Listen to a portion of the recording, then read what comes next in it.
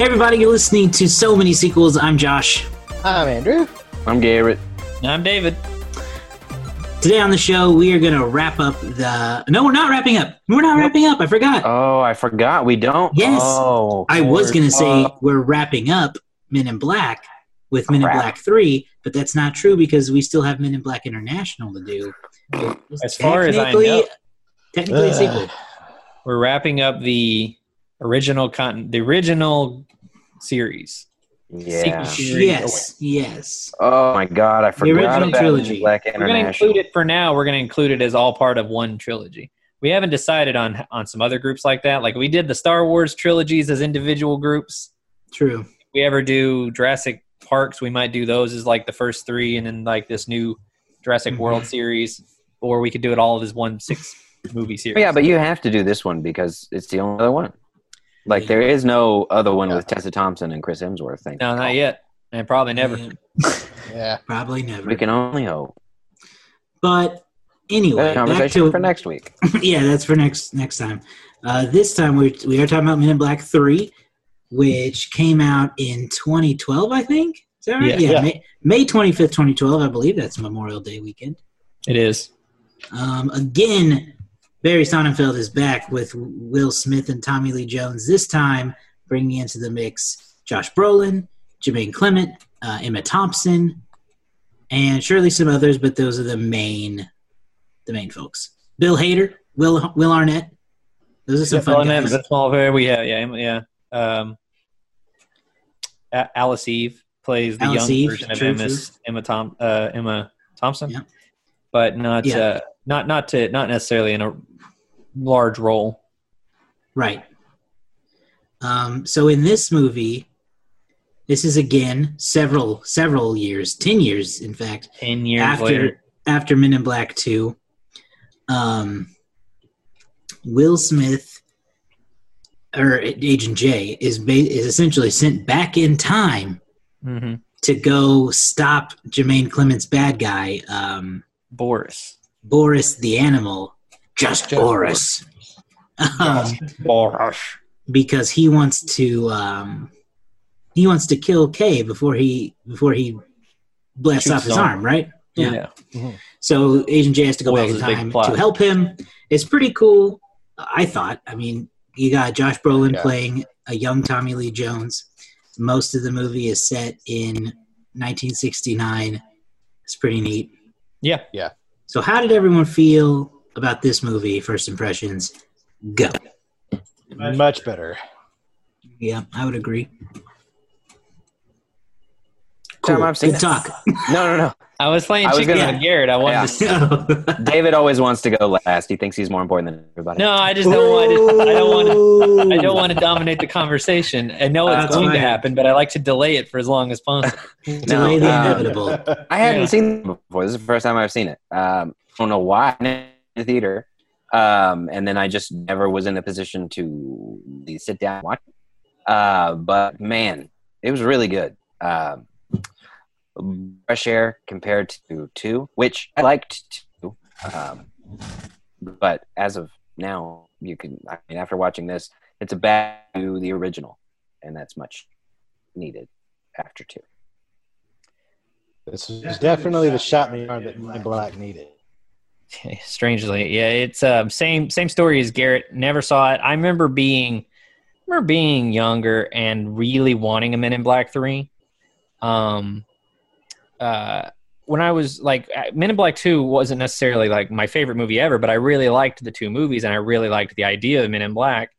And so for like 2003, 2004, 2005, 2006, 2007, 2008, I'm just like begging, can we get another Men in Black movie? Like, Men in Black is so cool. I was the same way. I wanted a Jurassic Park 4. I really, I liked Jurassic Park as a franchise. I really liked the first 2, and I think the third one's not as bad as everybody says. I know it's not great. It's not as bad as everybody says. So those are like 2 franchises. I was like, why do we never get any more movies with these? They're so good, or they're so fun. And by 2012, I checked out. And Men in Black 3 didn't, from the way they marketed it in my memory, look that great. That said, first time watching it, honestly, a little bit blown away. that it was as enjoyable and as fun as it was. So this was the first time for both of you two, Correct. correct? Okay, that's I like that dynamic. Two of us have seen it before, two for the first time.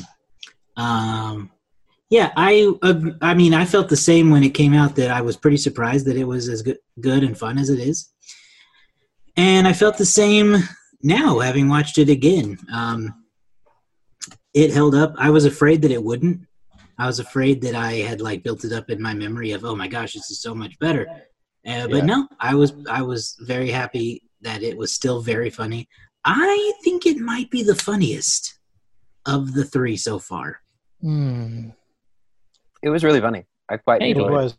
It is Amazing. laugh out loud funny on several occasions, and most of it is because Will Smith has such a great line delivery.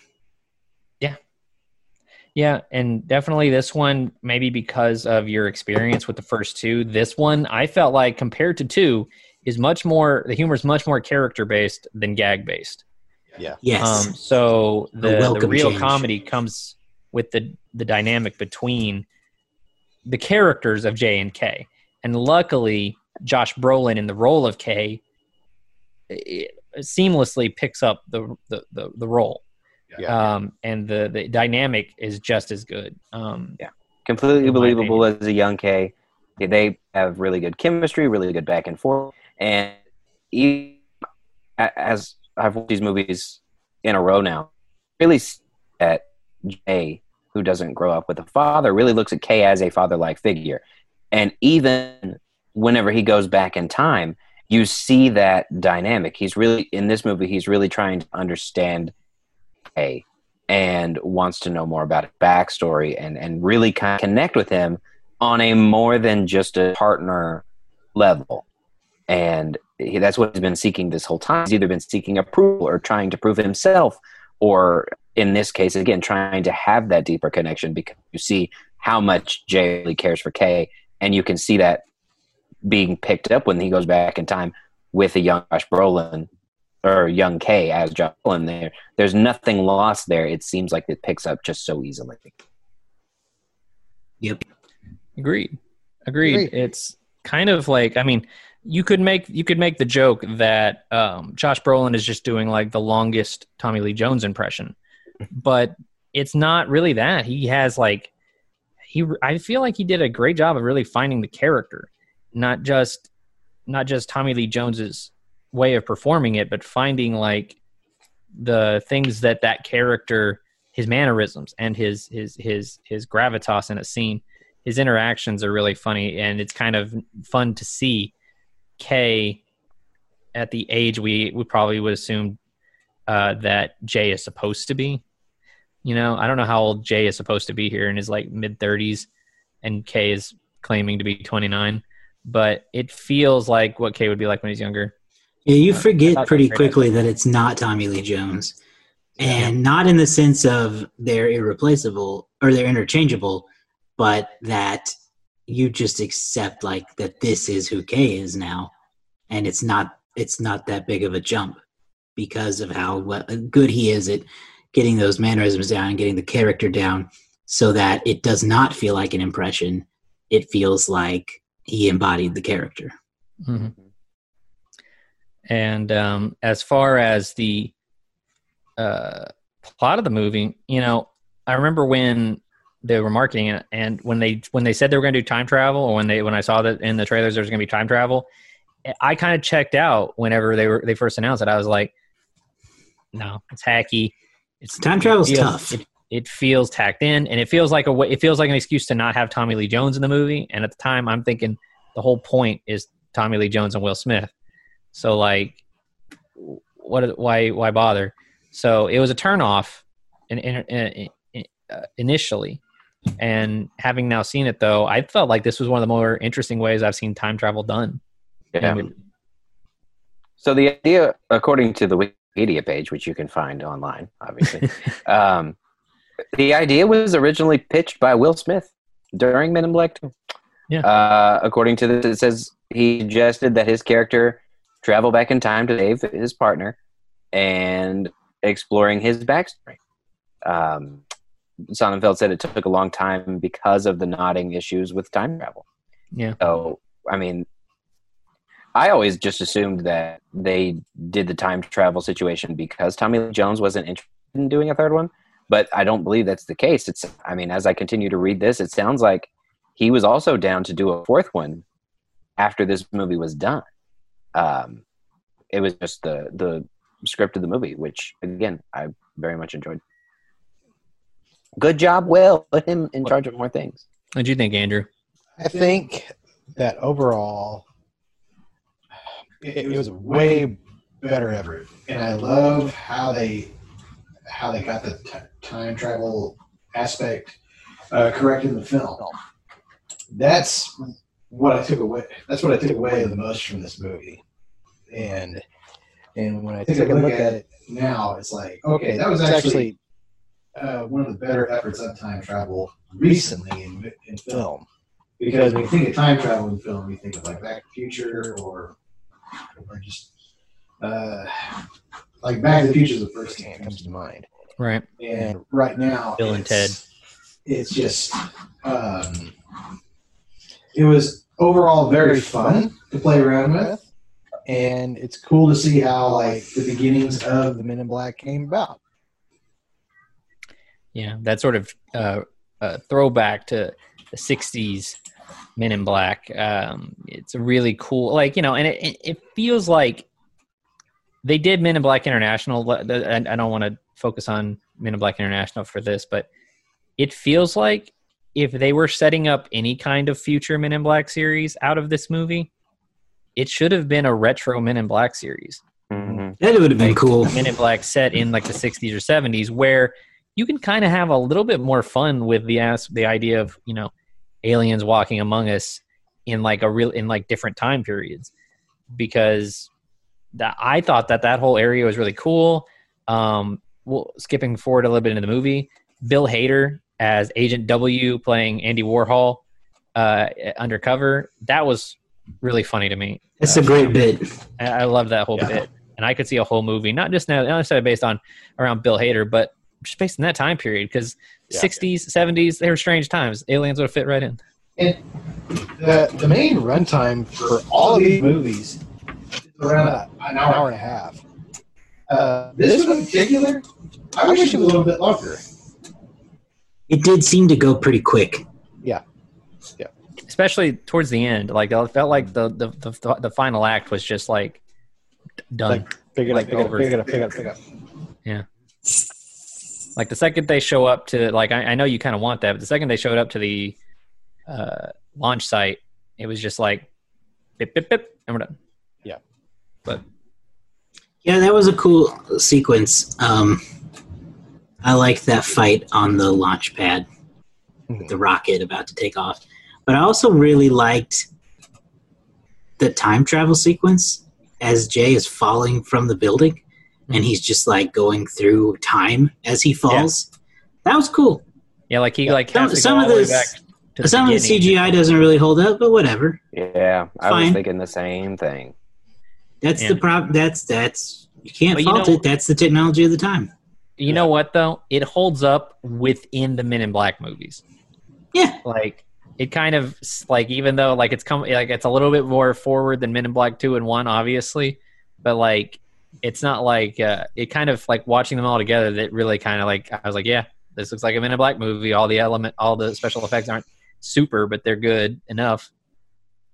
Well, and also these movies are so practical whenever it comes to their effects because it relies heavily on makeup. Mm-hmm. Because mainly all the aliens in all of these movies are real. Like they're actually walking.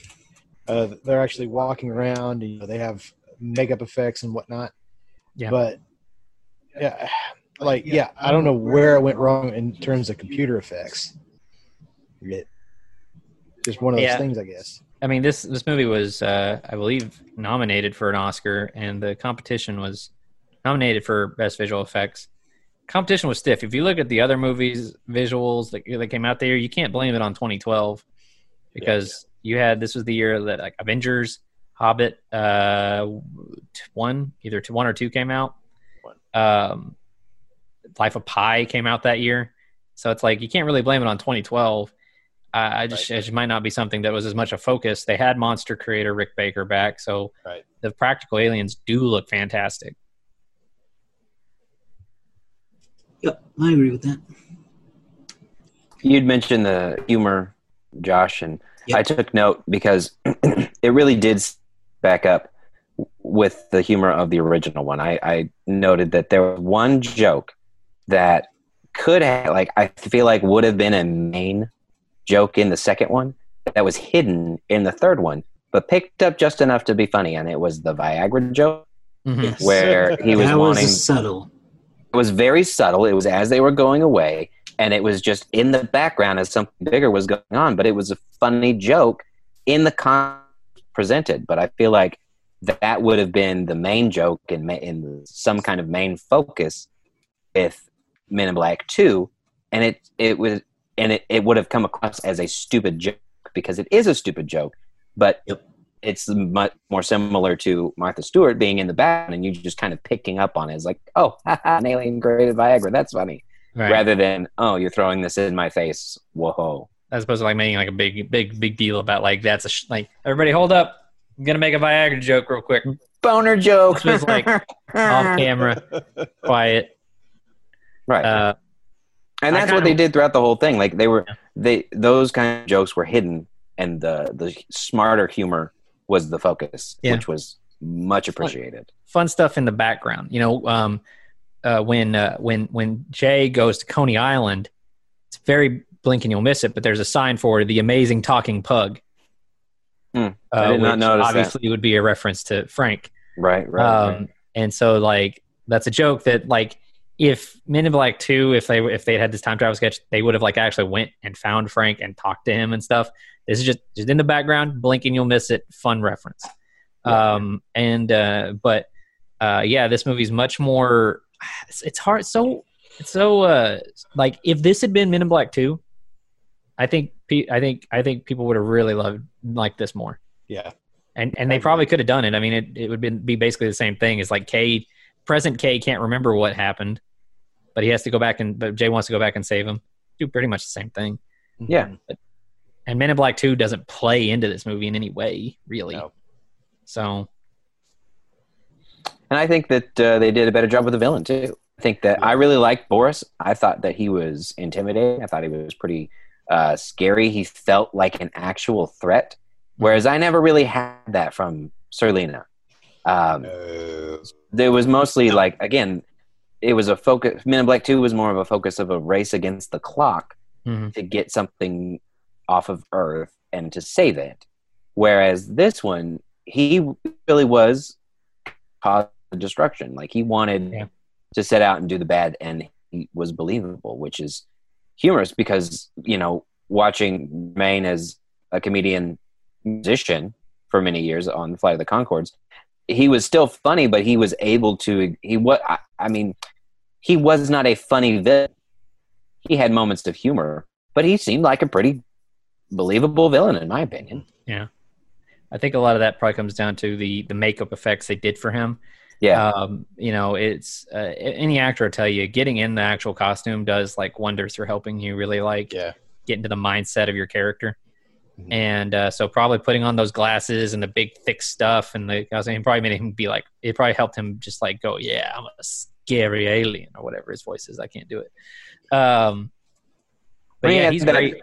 He was basically Scorpion shooting spikes out of his hand and had a little lizard or whatever octopus thing that lived in there. It was creepy. Crazy bug thing.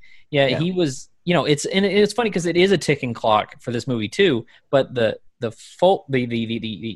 punishment for that clock getting to the end is him. Like it's a race against the clock and he's the representation. They're trying to get to this moment before he gets to this moment. Mm-hmm. So it makes his journey to get there just as important as theirs. Whereas like in Men in Black 2, she's just kind of like trying to hunt. She's following them to get to the thing.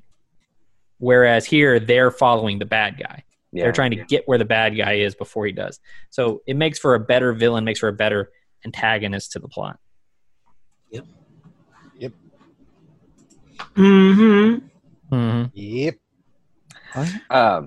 We had a moment. I had a moment of realization for the neuralizer. Yeah. When they open up the movie, I don't remember what scene it was going on, but he had to zap somebody, and they were at the Chinese restaurant, and they had to zap all those people. How'd I get them to just hang around? Yeah. Like all those people just hanging around at the scene of the crime, they didn't run away. Not one person got away and was like, Nobody "Oh my got God, away. oh my goodness." That's been a thing since the very first one. Is like people are so like they want to see what happens. They all gather around. Nobody runs away. They all want to see what happens. Ladies and gentlemen, if you look right here. Boy, I'd be running. I liked it when Jay says the whole thing about this is why we tell you not to have your phones on in the plane. Yeah. Stuff like This is that. what you get. He was real. Now your GPS ain't gonna work. He was real sexy with his neuralizer stories this round, and it was funny to see him get more like. I'm going to use the term agitated because I can't think of a different word, but he would just be like, He was "Man, I don't definitely care." agitated, Yeah, and especially when he got like, pulled over by the cops. Oh my goodness, that one was my favorite by far. Because you knew he was going to get pulled over. He was in the 60s, black man in a nice car, racist white people pulled him over, and then he tricked them into neuralizing themselves. And then when he spun around and just said, "Just because you see a black person in a nice car doesn't mean they stole it." And then there was a beat, and he goes, "I did steal that one, but that's not the point." You steal that. Delivery of that was so perfect. It was hilarious. I liked how the neuralizer was at first a giant machine. Yeah. Yeah, That the you had to slide 60s neuralizer, yeah. Yeah, the 60s neuralizer was a giant machine, and somehow in the course of a day, it went from a giant machine that you had to get in like an MRI machine to this little belt pack thing. Yeah. The battery So- pack on it. Yeah, with a battery pack on it. Yeah, the portable neuralizer had not quite reached peak efficiency at that point. Oh, but it was getting there. They're working on it. Yeah. Always working. And there's actually, Jay had like a new neuralizer for this one. Like it had gotten even sleeker in the last 14 years since like Men in Black 2-ish era. Because we actually get like a real timeline that Jay illustrates. He says, "Hey, 25 years from now, you're going to recruit me, and then 14 years after that, you're going to get killed by this guy going in the past." And I was like, "Man, is Men in Black 3 set 14 years? It feels like such a long time for these characters to have gone on and known each other." And Jay looks noticeably older here. Yeah. It's hard to think of Will Smith as not as like, the 90s Will Smith, but he was starting to show it by 2012. I was like, man, Jay's old. First one came out in 97 or 98? 97. I mean, that's basically 15 years from 2012. So, I mean, it's real time. Yeah. It's just hard to think about. Yeah. Yeah, they definitely took their time with these movies, which, again, not always a bad thing. You take your time, craft a story. They did not do that with 2. But I feel like they did a better job with this one. Overall, you get to learn more about Kay, which is pretty nice. You see that he was a human, and you get to see, what happened to him, which I get. I was torn on that because that was kind of a big underlying plot point of this movie of what happened to Kay. What shook him to his core so much that he changed to become like closed off, doesn't share anything. And I don't necessarily feel like the payoff was believable for what changed him that much. Because I know that in the end, we find out the colonel that got them to the rocket was Jay's father, and that he ended up being killed by Boris. But I expected something more. I thought Kay was going to be the reason that his dad died or something like that. And I don't feel like it was conveyed in that strong of a way. And for him to react that way after having saved Jay, you'd think that he would want to kind of give that presence. I don't know. It just didn't really land for me. That's like the one main critique I have. Is I just didn't find it fully believable why K was the way he is when they built it up so much. If I had to say there's one character that I really loved, it was the character of Griffin. Yeah. I thought Griffin was great. And because he just had that benevolent type of personality, he really wanted to help. I was waiting for that moment where he was going to turn evil. And You know, Griffin was going to turn evil? Yeah. I mean, Characters are rare. Characters with that much power seem rarely that benevolent. yeah. And the fact that he genuinely wanted to help. You know, like there's something about him. And Michael Stuhlbarg was great. I will say, he's the standout of this movie. Yeah, Along with Josh Brolin. Yeah, for a character with clairvoyance, I thought they actually wrote that really in a fun way, where he was just like, he's seeing all these alternate timelines, and he would just say, I hope this is the one where this happens, or if this is the one where this happens, then this is about to happen. And like him like going like, yeah, I got 10 seconds. I got 20 seconds. And them like, you know, like, and him going, oh no, this is, yeah, it was just a really fun way to write the character. He seemed enigmatic, but not hard to understand necessarily. Yeah. So yeah. And in terms of Kay's character change, I kind of see where you're coming from, Garrett. I think that it could have been more Kay's fault. I guess the idea is just that Kay feels like he has this bond with Jay that he can't share yet. Hey, knock off that bargain. He can't share yet. He wants to. But like he might know that like I'm not going to be able to share this moment with Jay until Jay comes back, until Jay does this happens sometime in the future. And then I can finally be myself with him because I have to let him find out what happened for himself or something like that. Who knows? Because they don't make that outright clear. But I thought they could have done maybe a little bit more to foreshadow that. But I feel like it just all of a sudden it comes out of nowhere that Jay's dad is this guy. And obviously they want it to be a bit of a twist in the final moment, but it kind of like honestly, the second that Mike Coulter showed up, I was like, oh, that's going to be Jay's dad. See, I didn't see that coming. Because like there's no other. I mean, call it racist. I don't know. There was no. There's. I don't think we need to call it that.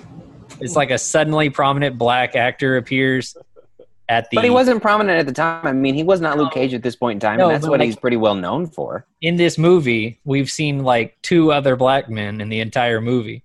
So and like none of and this is the only one who would fit that bit. And I don't know. I was just like, this is gonna be Jay's dad. And then sure enough, it was. And I was like,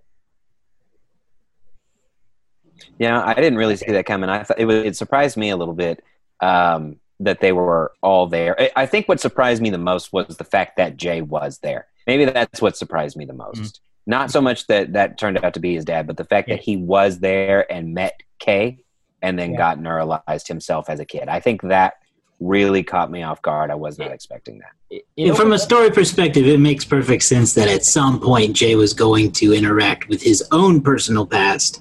Yeah. So I can see why you would assume that this character would be at least somehow related to him. Right. Yeah. And because even like the son of the guy who invented the time travel machine says, oh, that means you were there. That's why you can remember everything, because you were there. Or why you don't forget it exactly. He goes, you got to tell me all about it. The interesting element that they don't really get into is, so does Kay know? I guess Kay has known this all this time. Does that play into him recruiting Jay to be in the Men in Black to start with? Probably. I would assume so. Because I mean, understandably, he acts like it's the first time he's ever seen, met, or even knows who James is in the first Men in Black movie, because obviously they didn't have this story in place. So is that the story that like Kay just recruited him, has been watching him all this time for like these past, 25 years, and then eventually goes and finds goes and like watches him, and he just happens to run across an alien plot.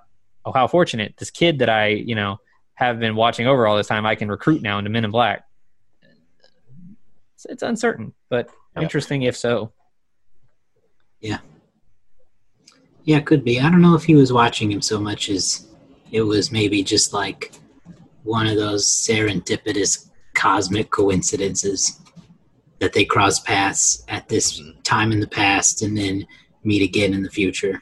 But you would also think that it would only make sense for Kay to act like he doesn't know Jay because he neuralized him. So to have that kind of, he has to go along with that particular aspect of the story. Jay doesn't know who he is. He doesn't remember that. Right. And Kay knows that he zippy zapped him and can't be like, hey, you remember that time I was there when your dad died? Kay's also been neuralized a time or two over the years, so that's true. Maybe that memory never came back. Yeah. You got to think that not everything came back. Yeah. Right. That's very true. Maybe something from 1969 just wasn't going to make it. Maybe he neuralized himself at the end of that day. Could be. You never know. If I had to see that kind of stuff, I might neuralize myself. Although he seems to remember it just fine in the when he's like telling Kay to stay away. A pretty neat scene, I think, before they go back in time is when Kay is like gets his gun ready and he's sitting at his door. He's like sitting in his living room, like waiting for Boris to show up, take him out, and then like the timeline changes. Yeah. And like, Kay and everything disappears.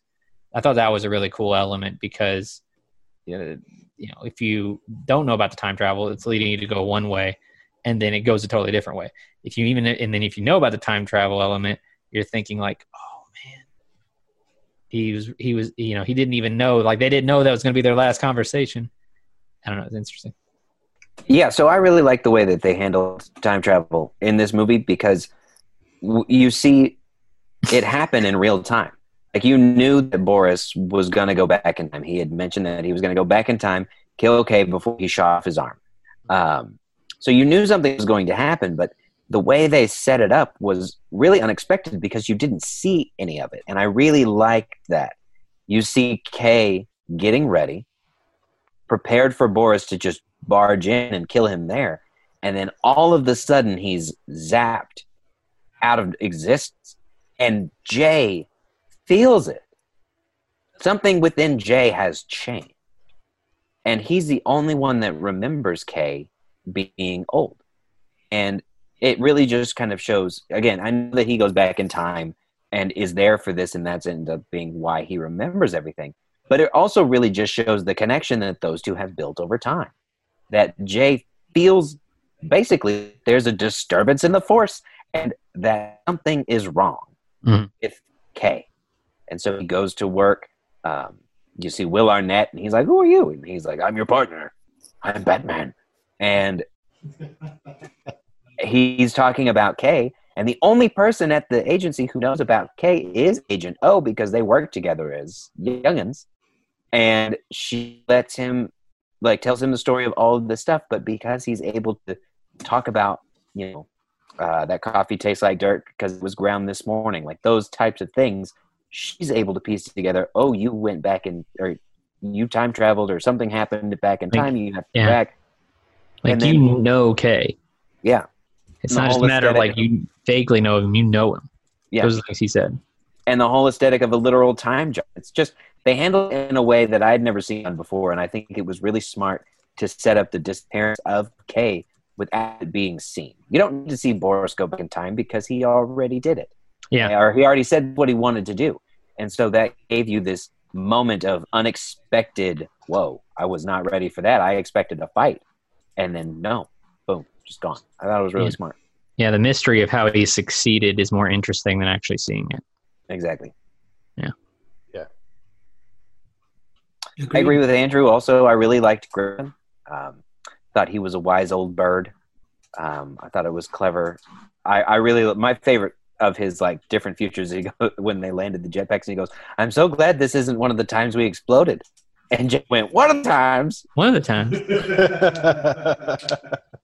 But he was just this, overarching presence of joy, even though he went through so much crazy. He was always so positive with everything. And then that moment where he separated himself and goes, I just can't bear to watch this part. You knew something was going to happen, but I also expected him to die, because there's another scene where he's talking to Jay and says, where there is death, there will always be death.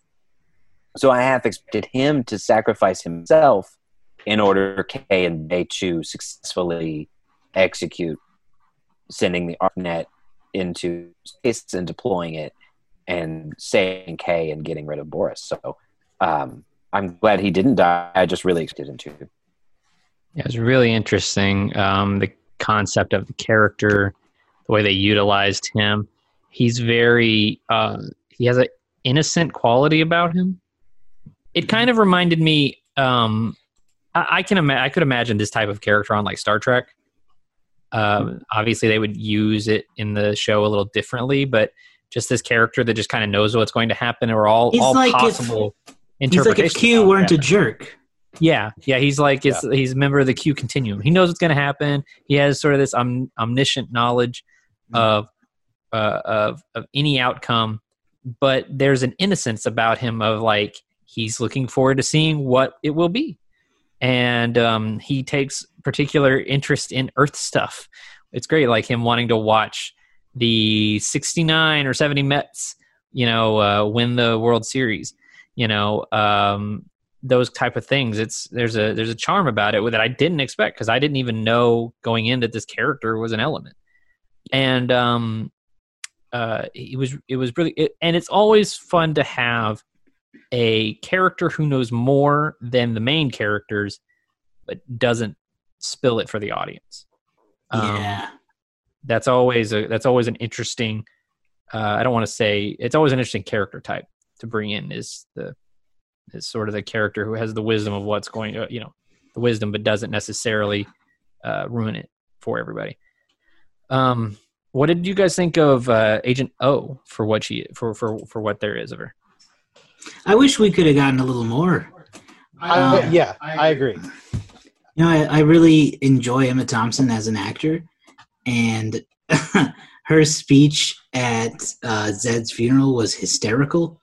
Anyone who can just sit there and make noises like that for that long and not break character why didn't she get an Oscar for that scene? I haven't seen. Yeah, she's great. We know her. She has a great presence, and I do wish we could have seen a little more of her. Yeah, but yeah, I think she brings a cool, different dynamic than say Zed did in the first two movies. Yeah, where she commands that same level of authority, but in a much more, much more intelligent way. Well, and they tease a less us intimidating with way at times. They tease us with this idea of there being something between O and K, but we don't get to really see it. Mm-hmm. And I don't know. I just wish we could have explored more of her, since they were giving us these nuggets anyway. Yeah. And I know she's going to reappear in Men in Black International, being sort of the connective tissue between the two. She's actually in it. I was thinking that. Never mind. Yeah. So we there's that element. She'd be in it.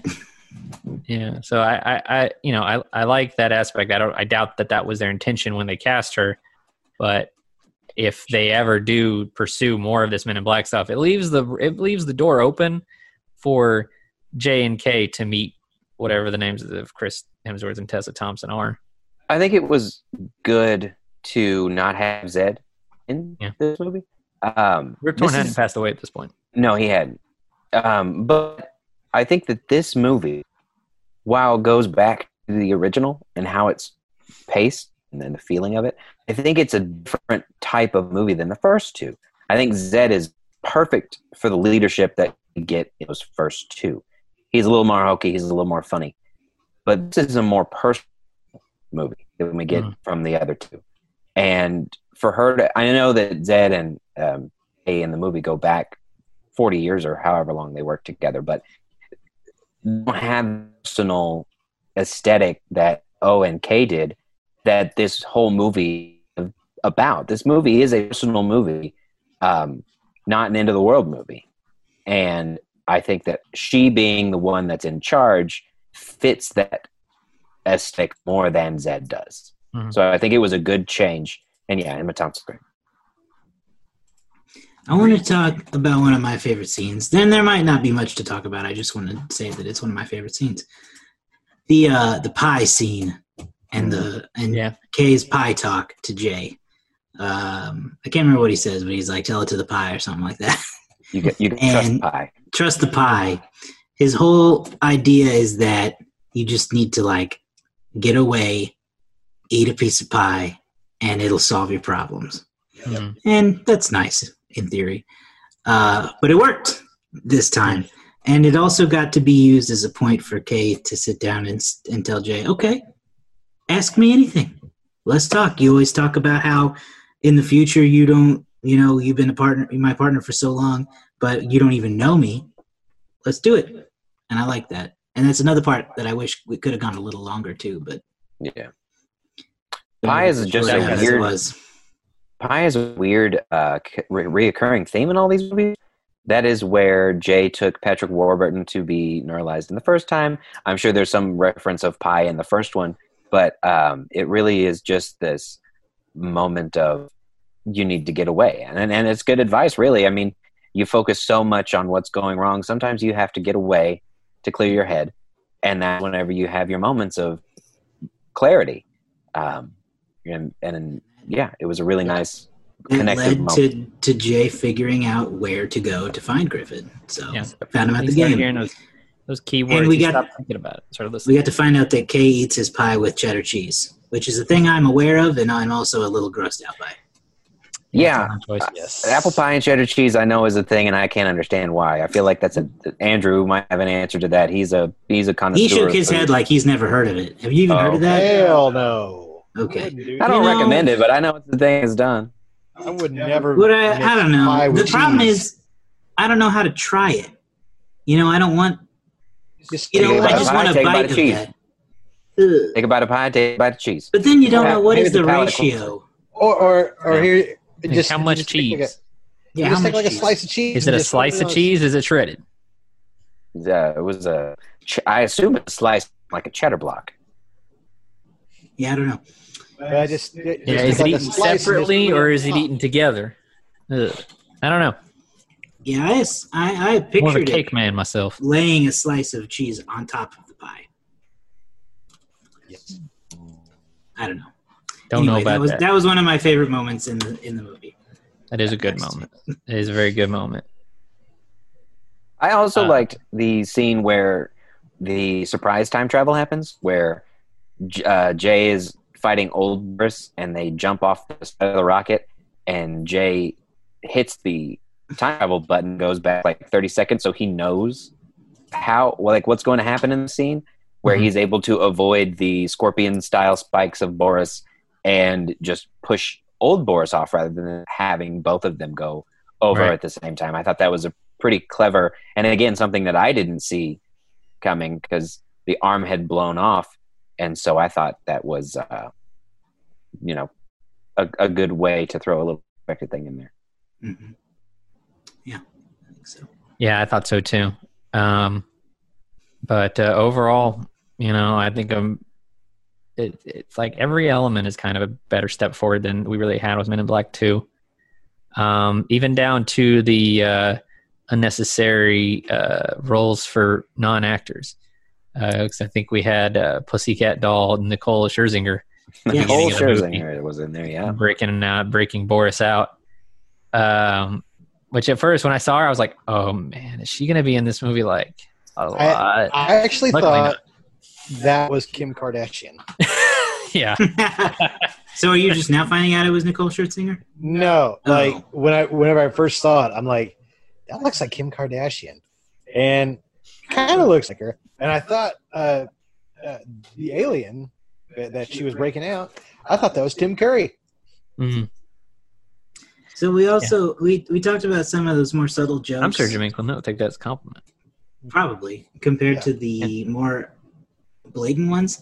And I didn't even notice as I'm reading through here I didn't notice that Justin Bieber and Lady Gaga make uncredited cameo appearances as aliens on television monitors. Did anyone I else didn't know that either. I didn't No, I notice did in the not. background, but Oh. yeah, that's the kind of stuff that you got in Men in Black 1 Yeah, that they yeah. went really obvious with in Men in Black 2. Yeah, it's the kind of thing where you have to really be looking to see it, and if you do see it, it probably pays off a lot better because I missed those. One of the really subtle premises is that basically all Canadians are aliens. Canada, Fair enough. because like if you look at the background, a lot of Canadians pop up in there. Interesting. Well, shall we move on to talking about the box office for this Yeah. movie, which I Yeah. believe is the highest grossing of the franchise? It is. Modern numbers are going to play into that a little bit. Just the Sure, way. but you don't gotta ruin the vibe with your No. It's true. They were the real message here is that in terms of what the studios expected, Men in Black 3 was considered a big success. So Men in Black 3 debuted May 25th, like we said, Memorial Day weekend in 2012. It finished number 1 with a 3-day opening of $54.5 million. Not bad. It's about, if you look at just the number without looking at the dates, it's pretty dead even with the other two movies because your first movie opened up to 52 million, your second to 51, your third to 54. So if you take away the ideas of inflation or things like that, pretty dead even. You extend that to its Memorial Day 4-day, its Memorial Weekend 4-day, and you get 69.4 million. So looking at the what else opened that weekend, Men in Black has the distinct honor of being the movie that knocked Avengers off the number 1 spot in 2012. Avengers was in its 4th weekend and finished number 2 with 36.6 million. At number 3, you had everybody's favorite game based on a movie based on a board game, not Battleship, starring Rihanna. Liam Neeson, I think. Who knows? That was a Peter Berg movie. That was in its second week with 11 million. You had The Dictator. You guys remember this movie? Yep. No. Sacha Baron Cohen. Sacha Baron Cohen's The Dictator No. made 9.2 million in its second weekend. And then at number 5, The Chernobyl Diaries. Did you guys ever see that? Nope. No. The Chernobyl Diaries, that's its opening weekend, and it brought in 7.9 million. So in terms of the top 5, you really only have 2 sequels. I guess it can be a matter of opinion whether or not Avengers is a true sequel or if it's a crossover series, if it's its own category. But Men in Black 3, The Avengers, the only real 2 sequels there in the top 5. The next highest grossing sequel on that list is the Journey to the Center of the Earth 2, which was at number 24 at that time. Let me see now. Men in Black 3 would finish out with $179 million in the United States over its 16-week run. You add $445 million from overseas to give you a worldwide total of $624 million unadjusted, making it, yes, the highest grossing of the Men in Black franchise. Also coming out in 2012, Men in Black 3 would finish fairly low compared to its predecessor movies. Men in Black 3 finished in the number 14 spot worldwide at $179 million. The number 1 movie that year was as you might figure, Marvel's The Avengers. Number 2, The Dark Knight Rises. Number 3, and the highest grossing original or non-sequel, I guess you could say, is The Hunger Games. At number 4, Skyfall, and at number 5, The Hobbit: An Unexpected Journey. The highest grossing original concept movie that year was Brave, followed just behind by Ted. The movie that was just narrowly ahead of Men in Black, so like Men in Black finished number 14, just ahead of it is one of my more favorite movies from 2012, Steven Spielberg's Lincoln. Mm-hmm. Yep. And then just ahead of that, you have Wreck-It Ralph, which is a movie we've reviewed in the past. True. Total, we have reviewed quite a few movies from 2012. We did Avengers, we did Dark Knight Rises. Like I said, we did Wreck-It Ralph. Also coming out in 2012, Mission Impossible: Ghost Protocol. It's a good year for sequels. It was a very good year for sequels, good years for movie in general. At the Oscars, this was the year Argo won Best Picture. Other movies that were nominated that year: Amour, Beasts of the Southern Wild, Django Unchained, Les Mis, Life of Pi, Lincoln, like we mentioned, Silver Linings Playbook, and Zero Dark 30. So overall, not a bad year for movies. Where'd Django Unchained land on the overall total for the year? Hang on, Was it in the top 10? It was not in the top 10. Really? Django Unchained finished. It did make over 100 million. Yeah, well, let's see here. Fine. Django Unchained finished, just behind Men in Black at number 15. I should have saw wow. that. I assumed it looked past it. It made 162 million domestically. Wow. I'm surprised. So not really bad. It's lower than you would think, but it's one of the 31 movies that finished over 100 million that year.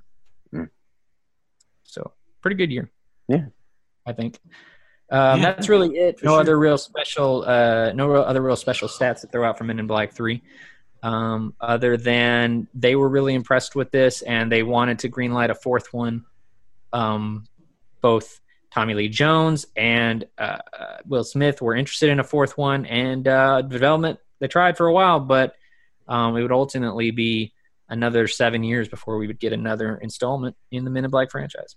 One thing I haven't talked about that I want to jump on real quick is the 21 Jump Street Men in Black crossover that was originally pitched. Yes. I still wish I could have seen it. Yeah, it would have been. I feel like it would have been interesting. I've not seen any of the Jump Street movies, but They're so I love funny. Yeah, I love the directors. I love Jonah Hill. Yeah, these guys I have grown to very much enjoy Channing Tatum. If you just lean into him being a fool most of the time, like I quite enjoy him. And I was pretty against it because I was like, how does that even make sense? But I'm all for it, especially if international is as bad as I'm expecting it to be. I would at least love to see like a concept video. Yeah. Yeah. Like, how they made that test footage for Deadpool and it, after it was released to the world, it instantly got fast tracked. Yeah. I would love to just see concept footage of what that's supposed to look like. They even got as far as a title. People were writing for this movie. It got to MIB 23. Yeah.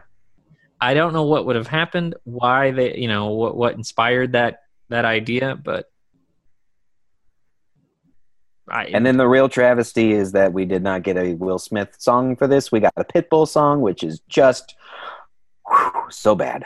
I know. It was not something I enjoyed. No.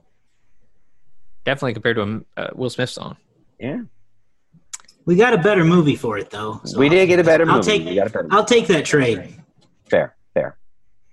I gotta have a bad 2.5-minute Pitbull song for a good hour and a half Will Smith Men in Black movie. Yeah. Sign me up. Because at least you can walk out of the Pitbull. I turned off the credits. Was not necessary. Yep. Okay. Well, shall we play our letterboxd game now? Yep. Garrett won, Andrew won last week. No, don't give him that victory. Garrett won because you Price is Right at Andrew. That's right. Exactly. I got him.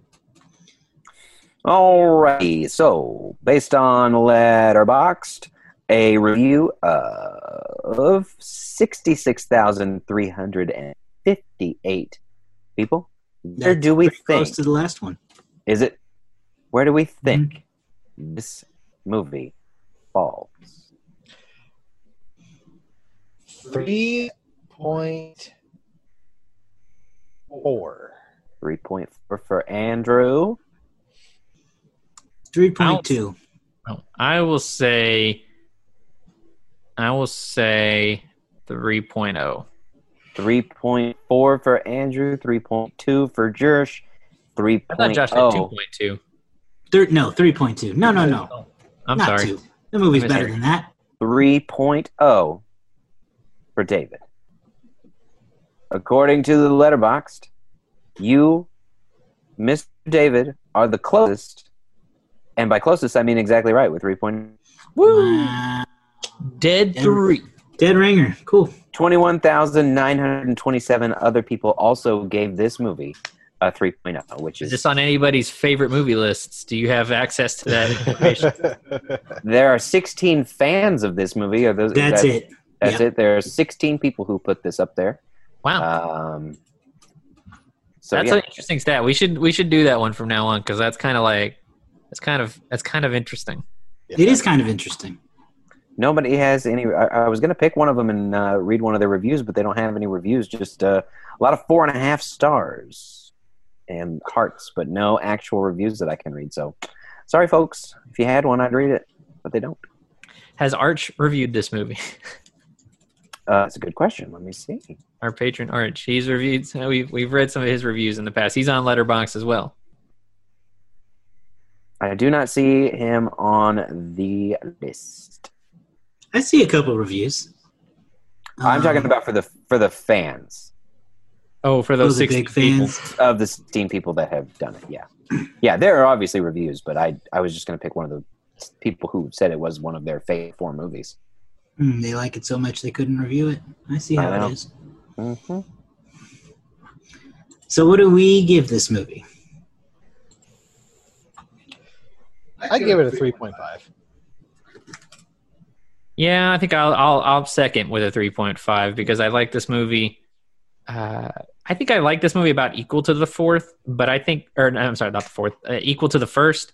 But I think the first, just because of its, I think nostalgia just boosts the first one by a full half star.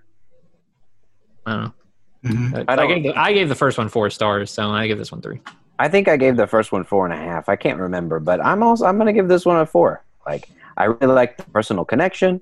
I like the villain. It's such a vast improvement of the second one, and I'm gonna give it a 4.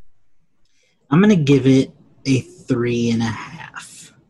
I agree with David. I think I like it just about as much as the first, so I'm gonna give them both the same score.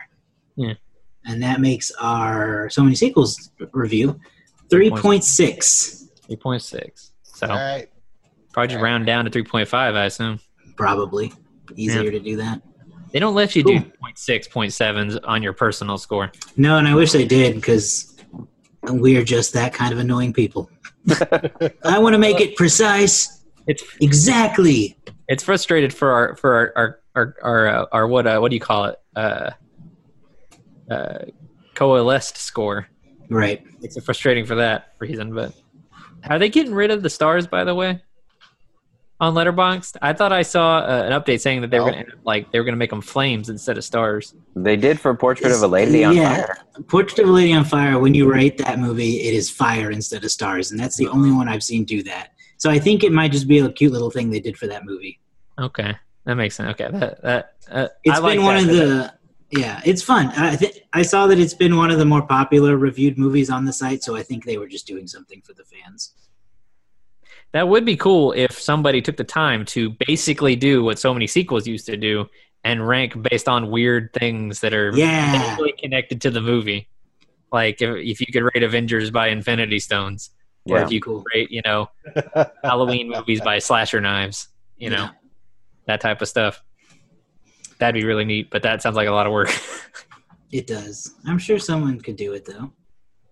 All right. Well, so next week, David will run the game when we talk about Men in Black International. Maybe. Yep. I think you're the only one that's seen that, Josh. I think I am.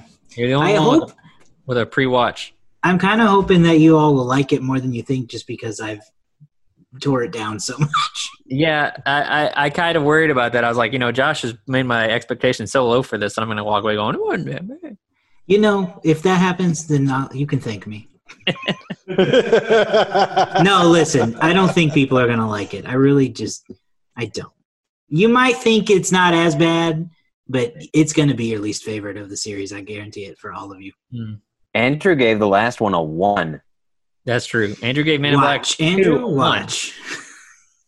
You ain't seen nothing yet. Let's put that on notice and let's see how he changes his score for Men in Black 2. Yeah. Okay. Yeah. Well, so that wraps up this episode. You can find us online at Facebook, Instagram, Twitter, YouTube. I always forget that one. But Patreon. We've not done a lot on it yet, but we're going to do more YouTube. And yes, Patreon. Yes, check us somebody, out. please be Arch's friend. We need another patron. Trying to grow the community. We know there's people out there listening. We know you get on check out our Facebook, comment, let us know. We got a great video right now with you guys playing some trivia. Let us know. You know what? And we got more where that came from. I'll even give you a hint. All right. The first video, name a movie that starts with B. Let us know what Garrett and Andrew missed, and Josh. Missed a lot. These men couldn't think of Bad Santa. Go think of another B movie. We did not think of Bad. Oh, we didn't think of B movie. No, that was the first thing Andrew said. Yeah. Oh, did he? Andrew said B movie. I just said there with him. Bad Santa. Bad Santa. As you shouldn't. Bad Santa. Somebody said basketball. That was one that came to me afterwards. Listen, it's so easy when you're not the one playing. Yeah, you turn that timer on the 10 seconds and see what happens. I was playing. The timer was running when I was yelling at you. Well, maybe we need to play it through this Zoom thing sometime soon. Ooh, yeah, that could be interesting. Get more videos. Not much latency. Hey, like we were talking about, hop on Patreon, help us reach $15, because if we do that, then we can start using we can upgrade to Zoom Premium. True. Do more. We can record for longer. Yeah. do more interactive stuff. And speaking of which, we're running out of time on this Zoom meeting, so we do got to wrap it up. But like I said, find us online. Listen to us wherever you get your podcasts: iTunes, Spotify, Stitcher, Soundstooth. All of those great apps have our show on it. And if you listen on iTunes, you should rate and review, because that helps us out as well.